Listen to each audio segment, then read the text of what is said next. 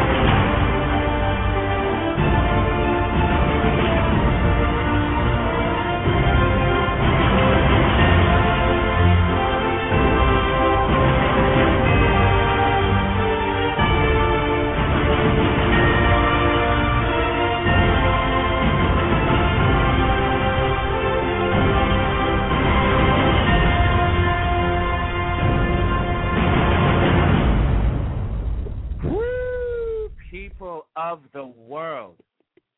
How long has it been since we've been on the air? About 2 weeks, I think we did our last Jackson's anniversary of his death, but is he really dead?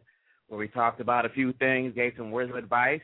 I noticed our friend Bella over there in Kenya is getting down with that episode. She, I think I sent her a link, or she checked it out. She's been circulating among the Kenyans over there. Much love, Habari. So all my Kenyan people out there, Bella, what's going on? Hope you're doing well, doing smooth. People, it's been a long time. Hope all's going well. Things, I cannot complain on this side. When you wake up early in the morning and you can see the sun, God is good, life is good, the ancestors are good. When you wake up and you can do what you can do, and you really have your dreams, and like I always say, everything you do to make your dreams real is one step closer to making that dream real. Does that make sense to you? So, I was checking out a young brother last night. I cannot remember his name, but he was from back home, left DRC at 3, went over to France. Can't remember the brother's name. I'm going to post it up. I'll check it out later on today. But it's not about him. It's not about, what's going on with me. Well, actually, yeah, because, my arm's still hurting. And I know I got a lot of your emails, a lot of your texts on Facebook and stuff like that. And people, I really appreciate your concern for my health. Yes, we have surgery coming up soon. Hopefully my mother doesn't hear this episode, or my dad doesn't hear this, because, they'll come out here, or my aunt for Tantine. So everything's well otherwise. Filming is going well. Once Upon a Time in the Congo. We have the young lady to play Geneva has been cast. We found the guy to play Hatari. He has been cast. He's actually ironically Rwandan. So it's very interesting how he came on board, which is very good. Speaks Kenya Rwandan, Swahili, Lingala, French. My French isn't that good. But that's going on well, people. Thank you for your patience. I know you guys keep asking when's it going to come out. It has to be done righteous. The story, Once Upon a Time in the Congo, is not about me. It's about the Congo, and we have to say the story correctly. We just can't throw it out there, and we have to be very careful, because there's a lot of these film images and media products coming out that's just dogging my country, showing what the problem is but not showing the whole problem. Because let me tell you something, people. What you hear about Congo when they talk about, all this corruption. Mobutu was corrupt. But let me tell you, you didn't see what was going on in the East when Mobutu was the president. It's not about, he loves Mobutu, he loves Lumumba. No, what I'm saying is that there's a line in Gladiator where Maximus is about to go to the arena. And he's walking up there. He's twirling his sword. He's really anxious. He's really upset and annoyed. And Proximo, who's in charge of all the gladiators, said, Maximus, what's the problem? Maximus says, Marcus Aurelius had a vision of Rome. This is not it. This is not it. This is what I'm telling all you people out there, especially all you folks that are riding with the real Congolese who are about the culture, and the real allies of the Congo who's about the culture. The way Congo is right now, that's not the image of Congo that Lumumba, Mulele, Mulopwe, all the people, Mukaya, Lalinga, all our elders, all the ones that were there at 1960, all our relatives and elders that was there at the Conference du National in 81, 82, 91, like that. This is not the DRC that they envisioned. This isn't the DRC that I remember growing up, and this isn't the DRC that many of our elders and people from my generation grew up. So let me tell you something straight up. Let's get this out the way. Congo's going to be back the way it was, and it's going to be better than the way it was. That's all it comes down to. That's why so many people don't want us to be strong. They don't want us to be the China of Central Africa. So now, let's get down to some business here. People, we have tried to make this interview for so long. I'm like pounding my hands here for so long. She was filming this movie. She was filming that movie. She was doing this movie. And every time her agent was like, oh, she's busy. Oh, she's not available. And I'm like, you got to be kidding. So we had to make this appointment. We had to make that appointment. She's the director of People Give It Up, Nappy Head. She's the director of I Love You. She's the director of Missing. She's the director of Letter to Abu. Hey, Sadiq Abu's in our movie. One that's in Sierra Leone we've been talking about. We're going to talk to two people. Drum roll, please. Sabrina Moella, writer, independent filmmaker, living up there in T-Dot. Let me give you a little information about Sabrina here. T-Dot via France, by way of Congo. We're going to go right to her bio here online. Sabrina Moella is an independent writer and filmmaker based in Toronto, born in France from Congolese parents. Malukai to her parents out there in France. I don't know how you say hello in Songhay. I think her mom's Songhay, right? And her dad's Baluba. So, again, a Malukai to her parents over there in France. Bonjour, comment? That's about as deep as I want to go. She grew up in Paris and started writing as soon as she was old enough to hold a pen. Yeah, she's a writer. She was probably writing in the womb. After an undergraduate in media studies and another one in African studies, she started working as a journalist and TV writer in Paris. She received her first screenwriting nod for the short film, quote, Letter to Abu, end quote, that was presented at the Cannes Film Festival as part of the 10 Shorts Against Racism film series. After earning her master's degree in marketing and communications from La Sorbonne University, and my dad went to Sorbonne, she decided to move to Canada to pursue a career in filmmaking. She should have came to L.A., but anyway. Her work focuses on studying and narrating the everyday life, traditions, and culture of the Afro-Caribbean diaspora. Her films have screened at many festivals across Canada and the U.S. and have aired on prestigious programs such as BETJ's Black Stories and the Badami syndicated series called African American Short Films.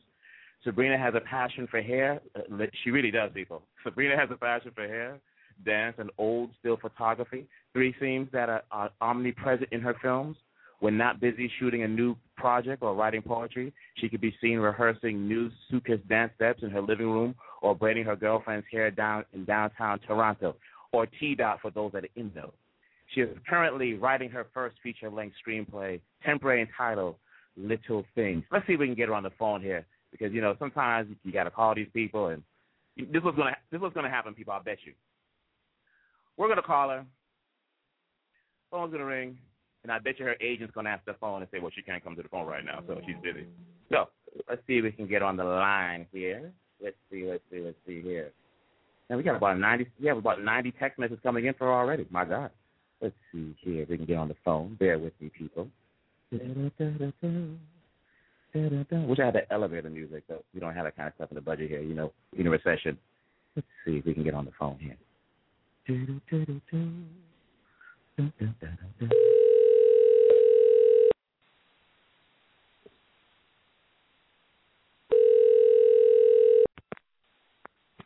Hello?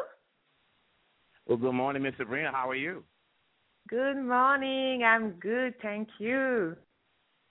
That's good. We have you live on air, so about 20,000 people are listening to you right now. Oh, my God, 20,000 people? Ooh, I'm feeling shy all of a sudden. Yes. I thought it would be like an intimate conversation. I know, but the problem is that when so many people, you know, I wanted the conversation to be between you and I. Intimate, private, okay. We can talk about what we talk about. But the problem is that so many people want to hear your conversation. They want to know about your poem. They want to know so much about you. I felt that I had to acquiesce to their wishes and let them come on board. So please forgive me. Okay. That's okay. So what's going on, my friend? going on? How are you? What's going on up there? I'm really good. I'm in Toronto right now, so it's summertime in the T-Dot, so everything is really, really good, doing well. Working on new projects, my poetry, my new fields, and so on and so forth. So yeah, I'm really okay right now. All right. So I can hear the energy in your voice. Like I spoke to you last time, you have all that creative juices flowing.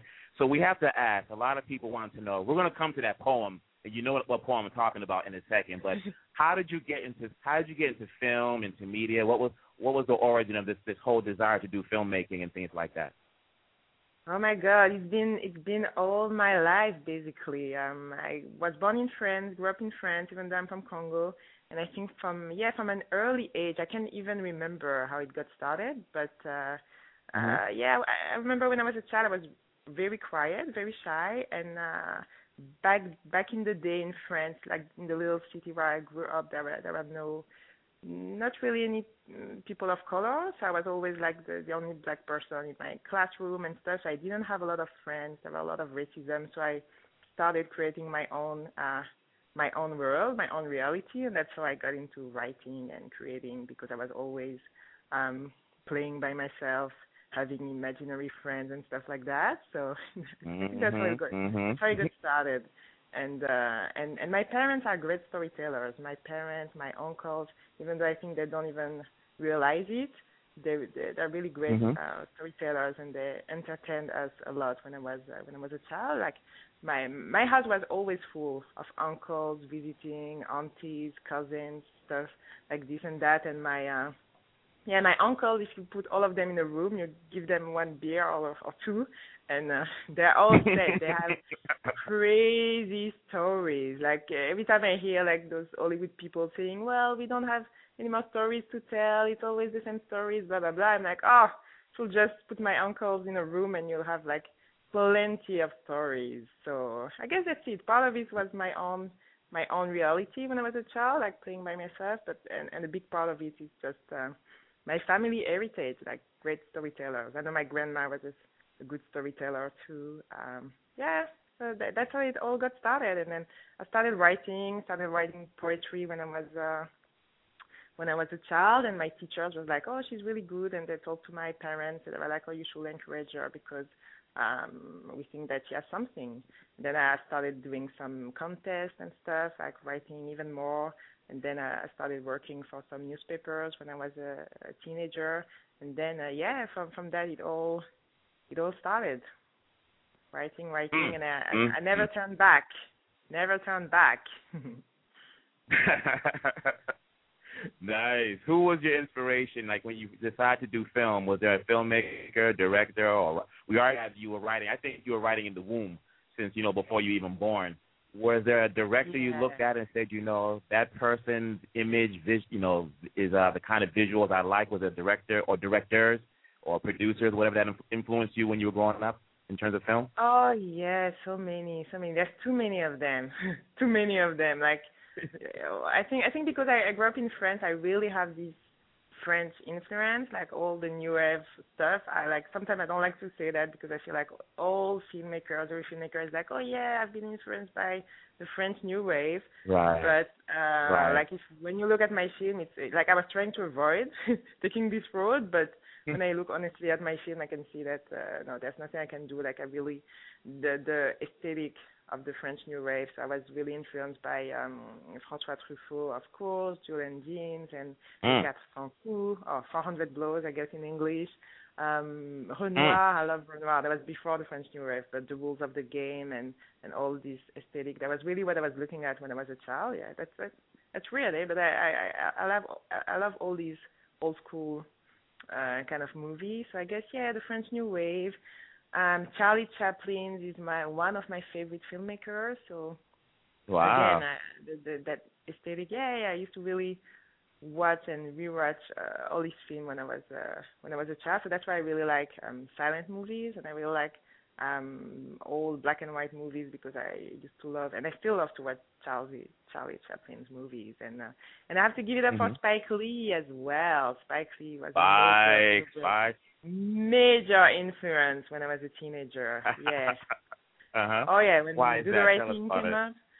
Oh my God! Uh-huh. I guess because when I grew up, like I say, no, it has changed in France, but back then, like maybe we were like the only black family in my small city, and then it changed, and then we moved neighborhoods, and we were like in a little suburb or ghetto, French ghetto as they call it, and I guess that was just, yeah, that's true, and we had like a sorry Spike, but we had like a vintage, not vintage, but somebody got a tape from a cousin of a cousin who's been to the States and brought this old VHS back, and so we were all watching VHS. it like, yeah, that was a VHS of Do the Right Thing in the 1990s something, and I was like, oh my God, yeah, that was really a revelation for me, because I used to watch all these films with all the main characters were always white. And in my writing and in my screenwriting, like my characters were always white. Like for me, it was like I don't know how I was conceiving this. For me, it was not possible to have like all the main characters being black. And when I watched Do the Right Thing, and I was like, I don't know, maybe 10 or 11 or 12 back in the days, and I was like, oh my God, it's possible. You can just like put some black people on the screen and tell stories. So I guess it really changed my my point of view, or the way I was writing, because I just love that film. It still gives me the thrill every time I see him, because I remember that first day when I was like, oh my God, black people can be the main characters. I would have never guessed that. But it's real when you grow up in an environment where you don't see yourself on the screen, you don't see yourself being represented, and all of a sudden you see something different. Yeah, for me it was like a major cultural shock. Likely. Oh, that's wow. Yeah. Now, question for you: you have the passion. We can definitely hear about Spike. We can definitely hear that. We can hear the love for Chaplin. We hear the love for New Wave. And the one thing you had said is you remember stories being told in the house, growing up, the Tontons, Pantines, they all came by. Now, have you figured out, or are you still working on a way, or have you already combined the deep love you have for the culture, stories in the house, with your love for film that you studied growing up? I feel it's still a work in progress. I really want to do that. I don't think I've done that yet in my films, even though I have many projects about it. I feel like more in my poetry, maybe. I have a we'll get to that. Grandma. I have a poem that's a little telling my stories called Moella, and I have another one about my grandma called Grandma, where I started doing that, like mixing stories that I heard when I was a child, and mixing English and French and Chiluba, which is the language of my parents. Sometimes some Swahili and Lingala. Yeah, I really like that, like using these stories or this heritage and putting that in my poetry, and I hope that I'll be able to do that in film soon. I remember that at some point I was fascinated because I was looking in a book or on the internet, I don't remember, and I read all those stories about the tattoos on the bellies that some tribes in Africa do. Well, scarification. You can call it scarification or tattoos. And then I become really obsessed about it. And I asked my parents, oh, but what's that? Like, do we have this? And they're like, oh, yeah, all your grandmas and great-grandmas and stuff. It's just that it's something that people don't do anymore, because after the colonization, it was seen as something really really bad and I don't know, associated with bad things. Anyway, so then I started developing this obsession, and I was doing a project about Congo last year for the 50th year of independence, and I came up with these pictures where I had like fake tattoos on my bellies, and we took a lot of pictures with one of my friend here in Toronto with a photograph, and then everybody was telling me, oh my God, where did you get that concept, and what does it mean, and the things on your belly and stuff. And I was like, well, it's just I didn't create anything or invent anything. I just took some stuff that I've done some research about, and then I asked my parents, and that's how I came up with this thing about my in my poem about my grandma, and it's like, oh, my grandma has no wrinkles on her magic skin, tattoos on her belly, she's a Luba queen, and so that's why in all my poetry I always have something about the tattoos on the belly. Yeah, that's my obsession from the moment. I want to hear that poem. Can you go ahead. Sorry, that Continue poem? on, go ahead. Oh, yeah, sure. Tattoos on her belly. She's a Luba queen. She holds me in her arms late at night when I'm afraid, lets me sit on her lap when I need a place to rest my head. She tells stories from the past, from when she was my age, from when children were dancing and gathering in our village. She uses words like Julu, Kwanisha, Mwabilai to remind me that we're from the province of Kasai. She teaches me ancient songs, ancient games, ancient names. Her eyes are wise and strong, and she has healing hands. Mother, healer, storyteller. When I grow old, I want to be just like her. She's like a library, open late just for me, never tired of teaching new words to me. Then when the evening comes and it's time to go to sleep, she waits patiently for me to go hide under my sheets and to close my eyes, and then she starts singing. Shakena wo, shakena ni, ndimukusua, ndimukunanga. Shakena wo, shakena ni, ndimukunanga bikola mwanani. Then she blows me a kiss and goes back to her sleep. There's a smile on her face while she rests in peace. That's it. Woo! Yeah. So that's how I come with all these concepts. Back to Mbujimaya. That's where my family is from. Mbujimaya used to be Bakwanga, and my parents have all these super stories about Mbujimaya and how they had this game when they were children that's called the Chibemba. Well, I guess it's called the Chibemba in Mbujimai, but I'm sure like all the children of the world have played this game where it's the end of the day and you all gather together and you tell stories and the grandmother come and tell stories and that's how we learn, right? They have all these proverbs and that's how we get our education through these proverbs and this storytelling. Part of it is game, but behind the game there's always a double meaning. So that's where I got all these stories. Like we can, and the one thing about you when you were saying the poem and how you switched up there, the one thing a true artist, the passion just comes through, and you went deep on that one. You went back to Kasai on that poem. I was looking around, thought I was back in Kananga for a second. I was like, oh my God, what's your grandmom's name? What was her name?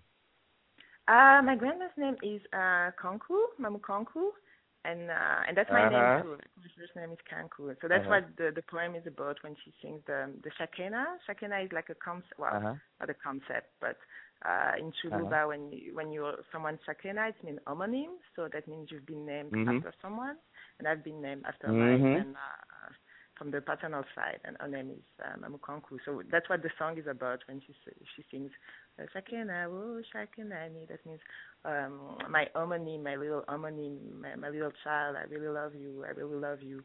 And that's what the song is about. And your granddad's name? Oh my God! You want me to go back? My granddad's name is. I don't want to get a text message from Kasai and say, "What about the grandfather?" No. That's true, and that's what I did in my poem Dina Moella, because we have like it's a poem like dedicated to my family. So at the end of it, I'm like singing the ancestors, like we say in the village. So giving the name of all of my ancestors, and I say, well, they have to rest in peace, because especially my dad was really when he grew up, he was always listening to all these stories, because my great granddad was like a chief in Bujimai, like the traditional chief when it was still called Bakwanga. So there's all this storytelling about my family. Like even when you listen to the African song, the song from Chalamwana or the Bayuda of the Congo and all of that, they always have like a verse about Moella Yombo, who is my great granddad. I'm not sure. So they're always singing. I do. Something like that. So I remember every time those songs came out, or when at home we were listening to songs from Telemuena, and my parents were always like, "Oh, listen, she sings about your great granddad, and his name was Moella Yombre, and he was the chief from Bakwanga. That's why she's singing him." And I was like, "Oh yeah, okay." And when you're a child, you just don't pay attention, you don't care. I didn't care. I was like, "Yeah, sure. Well, it's a thing from back home. I'm a French girl, and this and that."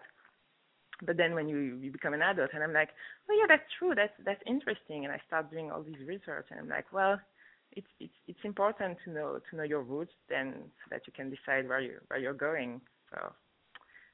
So yes, that's why there's this whole tradition of singing and of paying tribute to the ancestors in my family.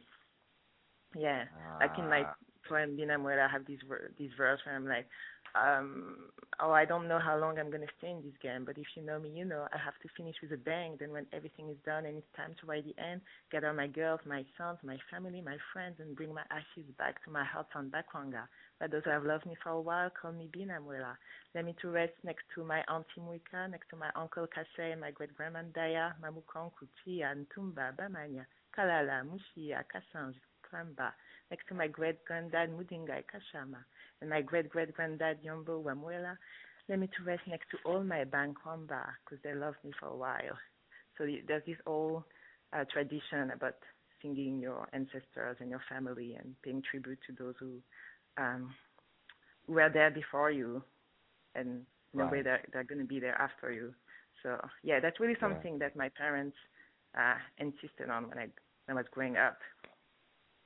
What's your parents' name? What's your parents' name? You know? Oh my God, we have so many names. Like you can ask that in African.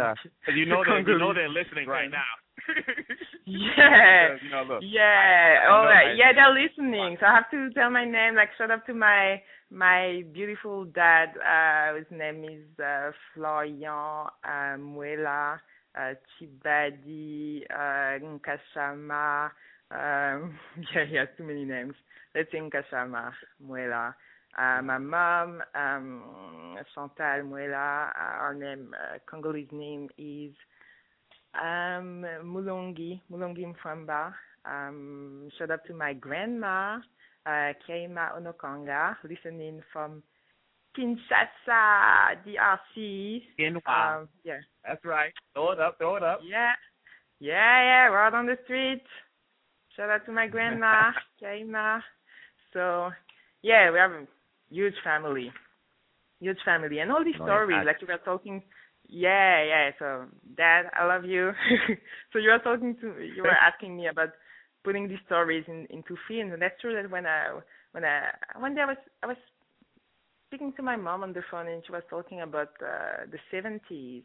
That's really a part of the history of Congo that I'm really interested in. The 70s in Kinshasa. It was just crazy. Like the fashion, the people, everything that was going on. And my mom was there in the 70s when Muhammad Ali came for that Rumble in the Jungle thing.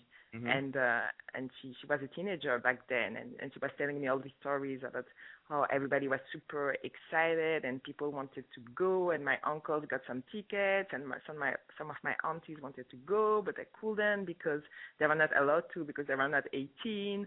So I was like, oh, that would be such a great movie, such a great at least short film about this coming. I was thinking about this a coming of age story.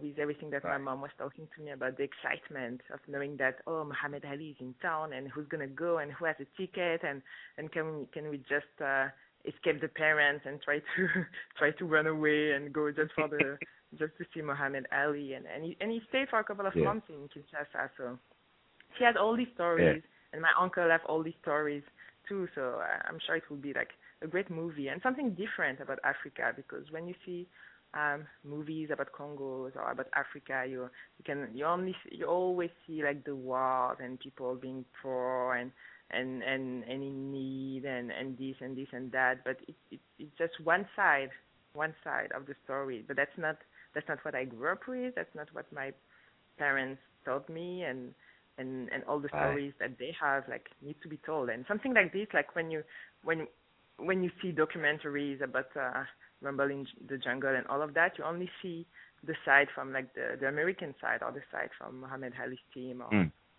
all of that. But what about the people who were there in Kinshasa? What about their excitement, their stories, their wanting to be there? Like, that's something that, well, at least I've never seen it. If it exists, I don't know. I've never seen it, but that's something that needs to be done. And it's a universal story. Like, I think everybody can relate. Everybody has been a teenager and wanting to go see, I don't know, Michael Jackson or Lady Gaga or something. So it's the same kind of thing, being a teenager and you want to go and your parents are like, no, you're too young. And yeah, you want to have like the latest fashion and stuff. So yeah, that's really something that is of interest to me, like Kinshasa in the 70s. Yeah, just when I watch the videos of the Zaiko Langa Langa and the old dances and stuff, it's just beautiful. There's story to be told there. Well, you write that story, I'll produce it. Okay, that's number one on the list. All right. Like one, and we have like 1A and 1B. Let's do it like this. Why don't you dedicate this? We have to do our first commercial break here. You know, I pushed a couple to the side because today's show is about you. So we have to do a quick commercial break here. Why don't you dedicate this song we're about to play? We'll give a shout out to the parents back in the old country, back in France. We'll give a shout out to the family. So we'll dedicate this to your parents. All right. So why don't you give them a shout out in French or whatever language you want, and then I'll play it for you. Okay, in French, cette chanson est dédicacée à mes parents, Papa Florian, Maman Chantal. Je sais que vous m'écoutez en ce moment, donc c'est pour ça que je parle français. This song is for you. Oh my goodness! You might have to come down here, work the control. Here we go.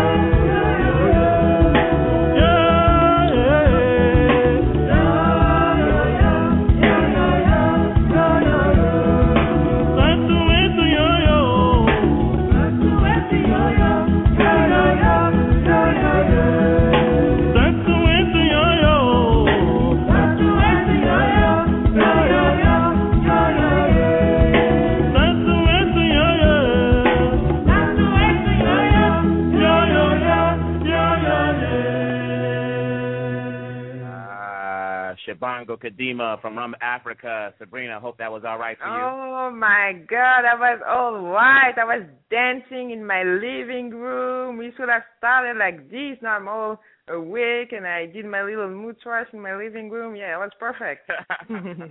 Throw the dollar on the forehead, put the money on the forehead.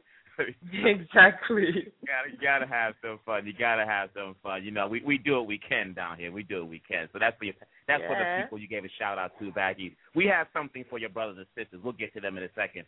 So now you know we have to discuss what brought you to our attention here at the studio, which was that awesome poem, I Am Not Ruined. Can you tell us about it? Yes, actually, it's We Are Not Ruined. We Are Not Ruined. We are not ruined. I'm sorry, we are not ruined. I stand corrected. Exactly. I wrote this poem, so how can I bring it without being rude? You know, well, we all know that there's a play that has been highly successful, this play by Lynn Nottage called Ruined, about the situation in Congo. I really love and respect Lynn Nottage. Don't get me wrong. Intimate apparel and everything that she did before. Like I've been to see those plays and I really like them. And then when Wound came out, a lot of my friends, a lot of people were telling me, oh, there's this play about Congo. You have to go and see it. Blah blah blah. And I was hearing all the buzz about it, and I was like, I'm not sure, but I need to see for myself before making any critics or saying anything. So because usually when it's sad to say, but a lot of time when there's things about Africa or about Congo, but that are being written or directed or made by Westerners, it's always it's kind of a different point of view. It's always a little disappointing for me, for myself at least, to see how the same stereotypes always prevail. So I went to see the play. I really didn't like it. Like, no offense to Lynn Nottage, but I didn't even recognize the Congo. Like I know she did her best. She tried her best, but like the music, the people, even the names, the languages and everything. Like it's not the way we Africans tell stories, and like I really appreciate the fact that she wanted to talk about the situation in Eastern Congo, like the rape of the women. But the way she did it for me was not good at all, and I didn't see, like, it was such a depressing play, and as African we're not depressed, we're not depressing people, especially Congolese. Like I really didn't recognize myself, and yes, I know that there's war in Congo and there's women being raped, and it's important to highlight that. But it was depressing. It was not like I felt like it was not in depth about what we Congolese women are and how we survive, because we are survivors. We are not ruined. We are survivors. That's what we are, and that was totally lacking in our play. The way she told us the stories, like if you talk to my mom, my aunties, my grandmas, like they've been in camps, they've seen wars, they've seen colonizations, and the way they tell their stories has nothing to do with what I saw in Wound. That's why we say we're survivors. And even from my own experience, like I was not raped in Eastern Congo and all of that, but like I'm an abuse survivor, like a sexual abuse survivor, and I'm kind of open about it. It's like if you read all my poems, like I talk about it sometimes, and so that's why I know that the psychological part is what is even that's why it's hard to recover from. Like, so if you if I, as an abuse survivor, if I'm telling myself every day, oh, I'm ruined, what can I do? I'm ruined, blah blah. Like I can just kill myself right now, right? Because there's all this shame and guilt and a lot of things that is associated with rape or having been raped. And so for me, it was really sad to see that a woman that I admire and I like her other work, the way she decided to talk about sexual abuse and everything that is really associated with it, was so negative, and where's the resilience, and where is the hope, and where is, it's really, these women have been raped, so they're ruined, and that's the end of the world, and that's it. That's what I took from that play, and that's what I was totally disagreeing with. Yeah, and I was like, no, it's not what it is about. Oh, I'm sorry. Don't worry about it. Yeah, sorry. Don't worry about it. It's my mom calling me. My mom is like, what are you talking about on the radio? Oh, my goodness. That too. I was like, I can hear him already. Yeah, or maybe it's my mom. I remember someone was asking me, are you going to, my mom does not live in Canada, she lives in France, but sometimes she comes in and visit me in Congo. And I had a friend who's like, if your parents come, are you going to take your parents to see the play, blah, blah, blah. And I'm like, oh, hell no, especially now that I've seen it. Like, even my parents would be like, what is that? Was it ever Congo? That's not the Congo we grew up in. Like, no. Like, where was that? Like, the people and the stories. I'm like, no. So that's I was really pissed after that play. I was like, no, that's not what Africa is about. It was like a lot of cliche and stereotypes about those soldiers raping women. Like, you have the feeling that those rapes are happening for no reason, like just because people want to be like mean to one another. Like, there was it was lacking of the political, historical, socio-economical context and all of that. I know that the situation in Congo is very complex, so that's why it's hard to talk about it, because you have to look at all the historical aspects and everything that is going on. Like, it's not even a war only happening in Congo. Like, I don't know how many African countries are involved, maybe 7 or 8, plus the United Nations, plus North America. Plus, there's just too many things involved. So I can understand that she wanted to just simplify things and just talking about these women and giving them a voice. But the voice that she gave them is not African. Like, if you look at the dialogue, and even when those women have monologue, like, that's not the way we talk. That's not the way we talk at all. It's a very Americanized or westernized concept way of talking, that it's not the way a Congolese woman or even a woman from the diaspora like me will talk or will tell the story. So that's how I decided to write this poem. And at first I was like, well, I'm not going to say anything. I'm not, I know that sometimes I can have a big mouth. So I'm like, I'm going to keep my big mouth shut, because everybody was like, oh, it's a 4-star play, and you got the Pulitzer, and Oprah Winfrey wants to make a movie about it and play Mama Nadi or whatever the name of this main character is, and things like that. So I'm like, you know what, I'm just going to, stay quiet.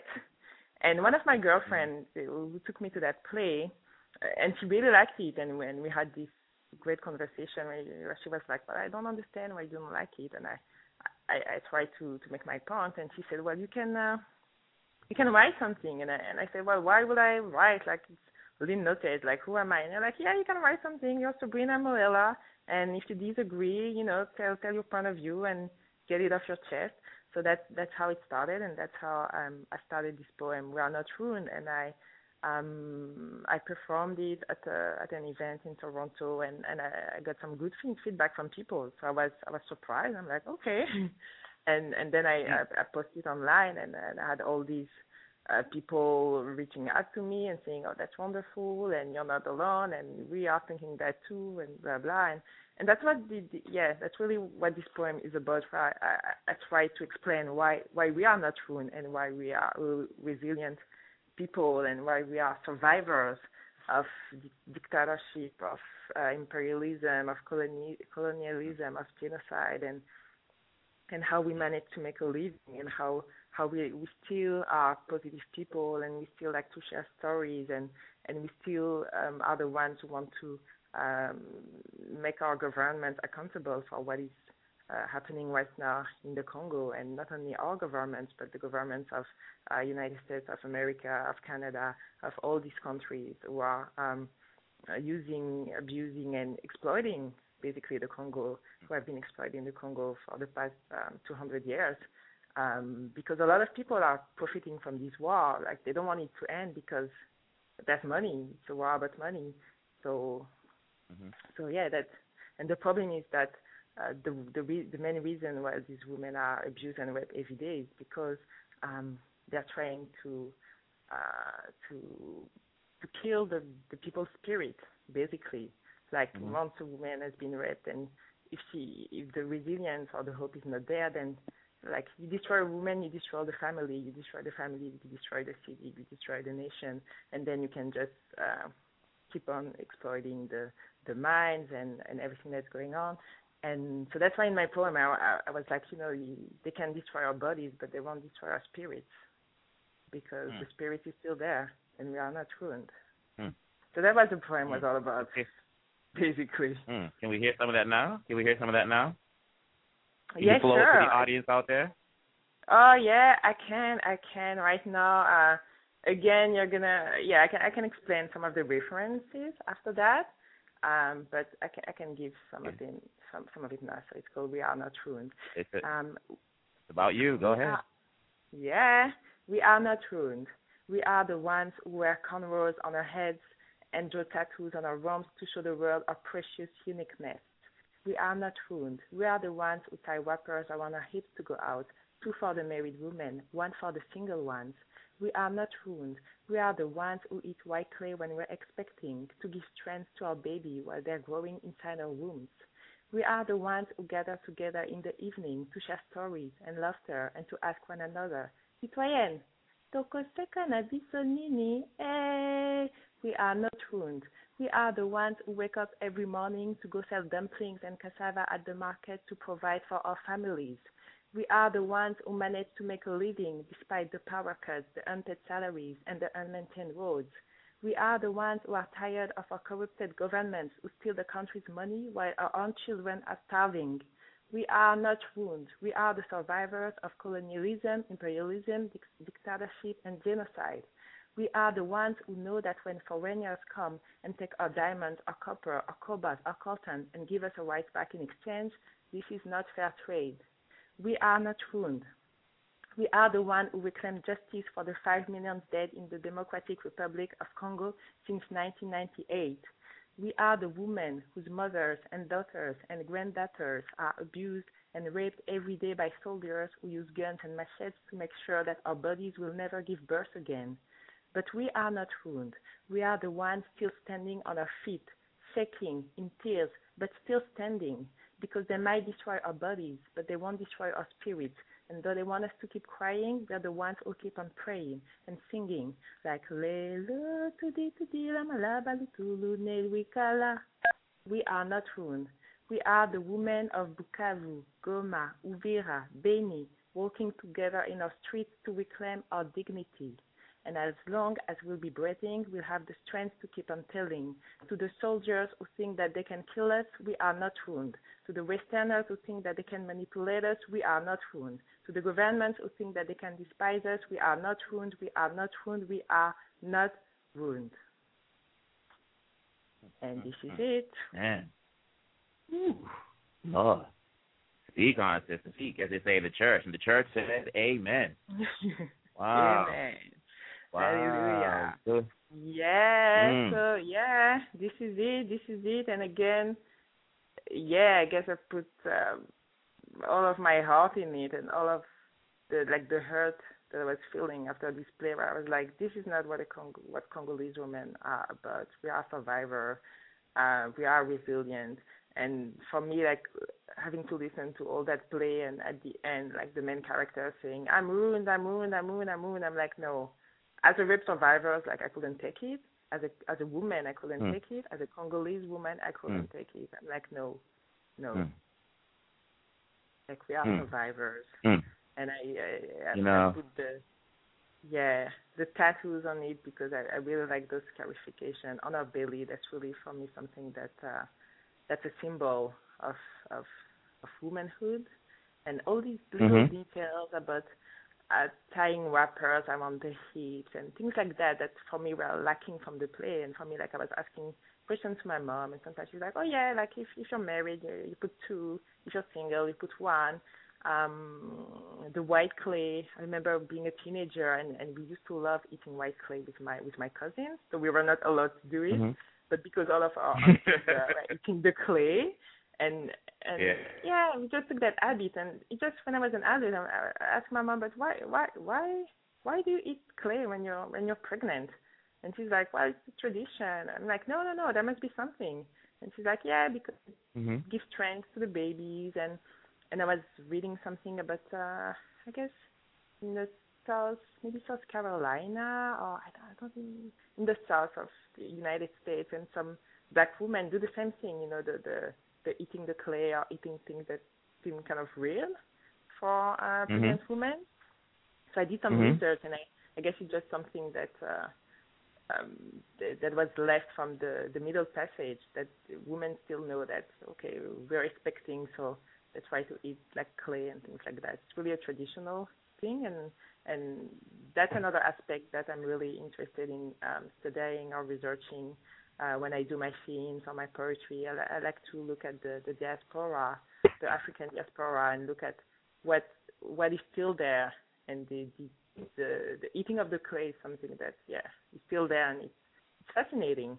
So little like this. It is.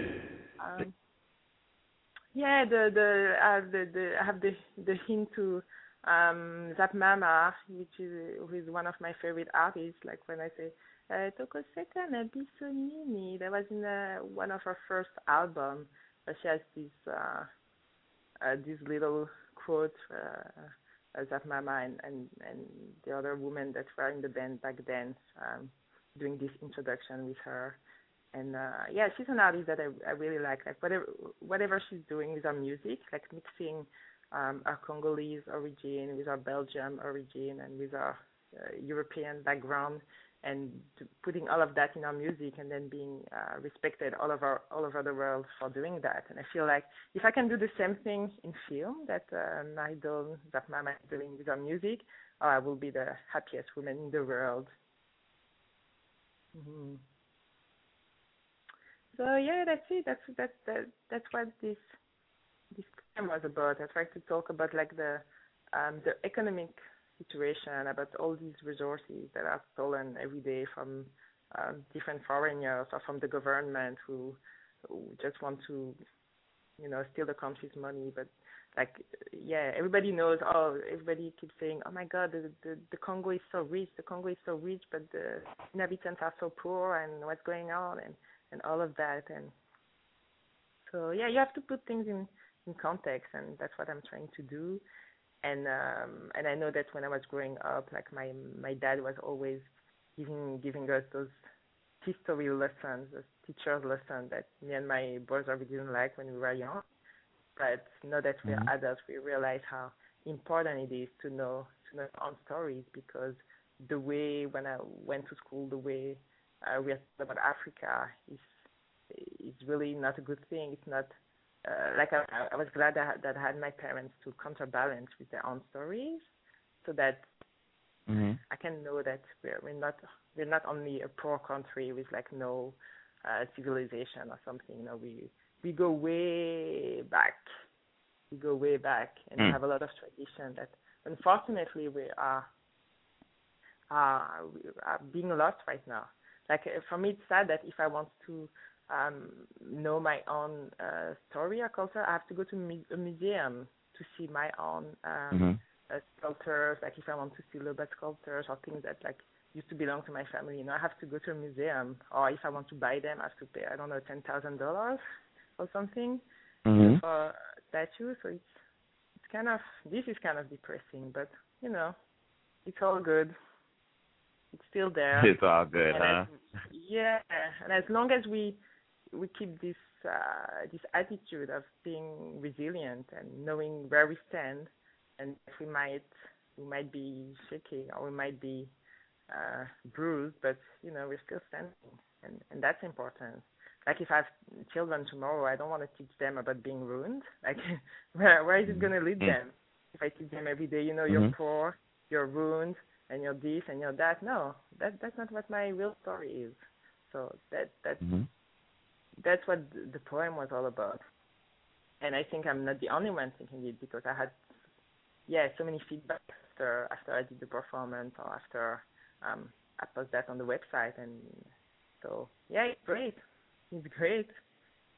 So if Oprah wants to talk to me about Congo, you can give her my number. Yeah, when I see Oprah tomorrow, I say call this person. She has some things to talk about. So just give me a shout out. That's all I ask for. I'll see what I can do. We do what we can down here. So look. Yeah. Let's do it like this. You talked about the culture. We have about a few minutes left here. In fact, we're going to go a little beyond our little time here, and we definitely have to do a part 2. So let's we have to do our next musical break here. So let's how about we give a little shout out to all the people from our generation? Is that cool? Oh yeah, that's cool. Yeah, shout out to my brothers, right, sisters, cousins, the Moella family right. in Switzerland, Right. Europe, South Africa, North Carolina, and so on and so forth. All right. Do you want? Let me ask you this question. Do you want it in Lingala or do you want it mixed up? How you want this in this next song?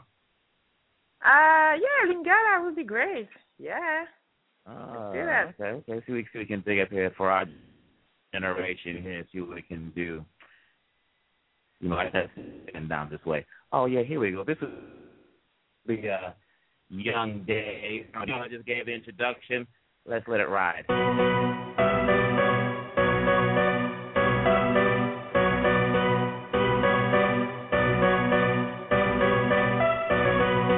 Tozako, Pesayo, Biloko, Ozana, Ngoposa, Yaforma, Kamatango na Lingala. Tozako, Pesayo, Biloko, Ozana, Ngoposa, Yaforma, Kamatango na Lingala. Nego eloko te, nana za defote, Kongo Central, Kine na West. Moya otika rapete na otika ngoya okoma mwana etrike.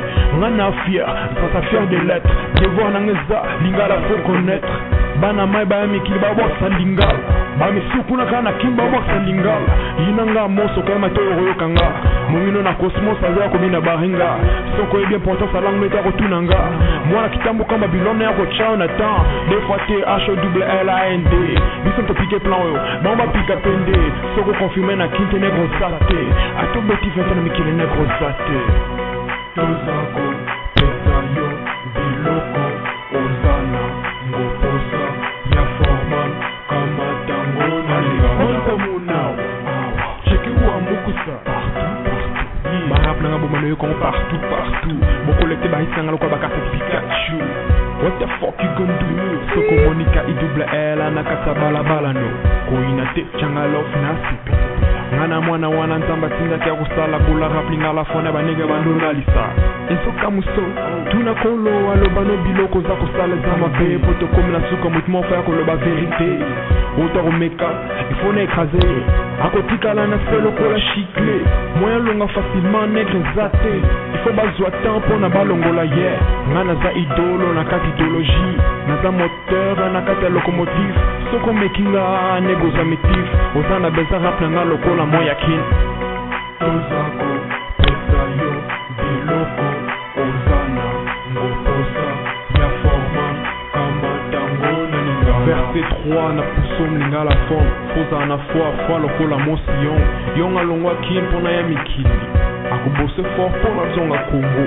Akosexprimer na langue esala ke Congo mobimba toza la famille mosi. Autor meka kostopeye. Nankoze bankozi na kotala ye. Soko ebinga kolinga tena tala yo. Ngamna ye bien na sala ba staff na yo. Mon fils Young David, Ozawa, Kuma Kuroza rapo sove Congo. Ankolo, ngana lali sakate, deja baiba, ngana lala kana miso be moko. Natala banemi na ngana lisa gauche, lisa droite na tika resa la moi semblant. Moindre mouva, na kangilio. Yeah man, bima kamuna kosala yo. Banga krana rap nigga, system a pimp 4 MC, sounds like a bitch to me. Tozako, Pesayo, Biloko, Ozana, Ngoposa, Yaforma, Kamatango na Lingala.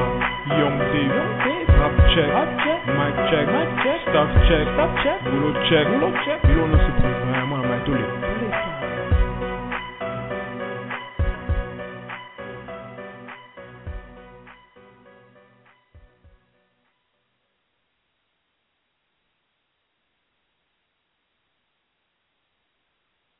Yeah, good pick. We do what we can down there. We do what we can. Look. Yeah. Time flies when you're in good company. Oh my God. You're the good company, my friend. We got to do a part 2. We have to do a part 2. We have to do a part 2. I have to talk to you more about my next film projects, all my my poetry and stuff. I guess if people want to find out more about me, they can go on my website, which is sabrinamoella.com, and I have many blogs and links and stuff out there. Yeah, I have like my poetry part 1 was called Walk in My Shoes, some poetry about myself growing up, my family and stuff. And part 2 is coming up soon in September. I have a new poetry project called 33, because I'm going to turn 33 soon. So I have some poems about that, and people can find out about my short films, Nappy Heads, and I Love You, and Missing, and a lot of other stuff coming up. So yeah, we have to do part 2. Oh, we definitely will. There's no question. I might do it for like 90 minutes. This Sabrina, could you give that website again? Can you give your website again, please? Yeah, sure. It's sabrinamoella.com. So SABRINA, M as in mother, OELLA.com, and over there you can find out more about my writings, and you can watch some of my short films and find out more about what I'm up to. I have a new short film coming up that's called Doing Just Fine. Another one that I'm working on that's called That Day We Broke Up, and I'm working on a musical as well. Like I love music, I love dancing, and that's my big project for next year. So if we do part 2, I'll talk more about my other projects. I got carried away with my poems, and you brought me back to Bakwanga, aka Mbujimai, and stuff, and yeah. So that's how we do it. And how we get down. Yeah, that's how we get down. And if you come to my home when my parents and mother are there, like sometimes we have guests, they come in the morning and they don't leave until the next day because we have too many stories to tell, and you're having a good time, and they give you the fufu and the beers and stuff, and it's just there, stories after stories, and having fun. As long as there's pondu there, I'll be happy. And some beignet, I'll be all right. There's the pondu. There's the pondu. So, yeah, come to my place, there's a pondu, there's everything, and that's what we do. We share stories, and we survive, and that's it. So I'm ready for part 2. We're going to do news, so I want to say thank you for coming on. You got a lot going on up there. I really appreciate it. You've touched a lot of people. You've moved a lot of people. You've educated a lot of people, and that's just a sign of how you were raised. That's a sign of your family. So much love to your family. So before you go, if you can give us one last introduction, we have to go off the air here, so we'll play a little music. So if you can give a shout-out to all the Congolese and diaspora, we're going to mix it up here. Give a little love to all of them.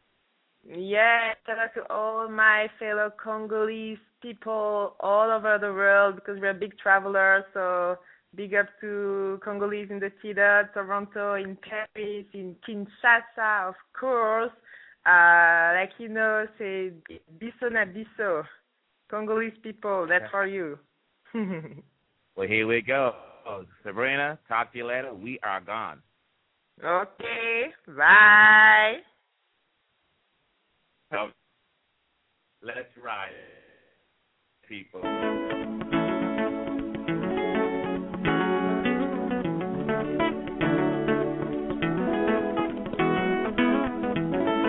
Nalisanga na bukasi na buyukani nde tokolunga ngoe.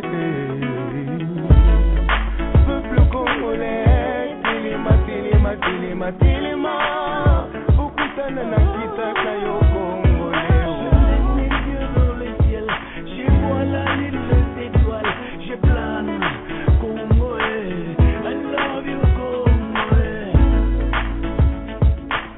I love you, Congo, I love you, Congo. Mes chers frères, mes chers sœurs, oh Congolais, soyons forts.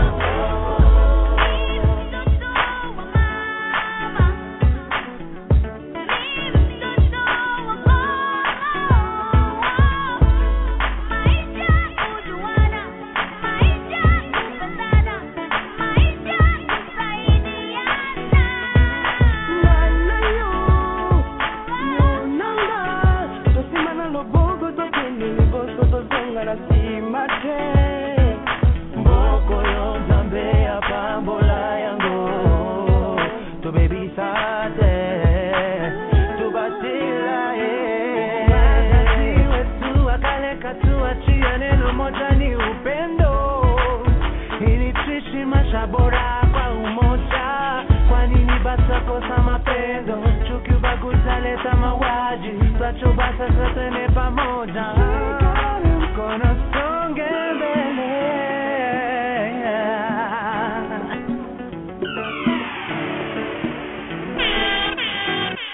Pepe Congolais, zonga na nzela, venga na mungu na tunasuka. Okulete komona batwali banda pa yako sansa biso, tango ekoki ya koteka molimo peko somba. Bamba, nyoso bamba, soko wapona moka, liwa ya sina, fumu kimangu, loma kabila, emek lumumba, doze longo, 2014, 2019, evenema moza, situbi ayembi wo. Hatutaki vita, ndani ya Kongo.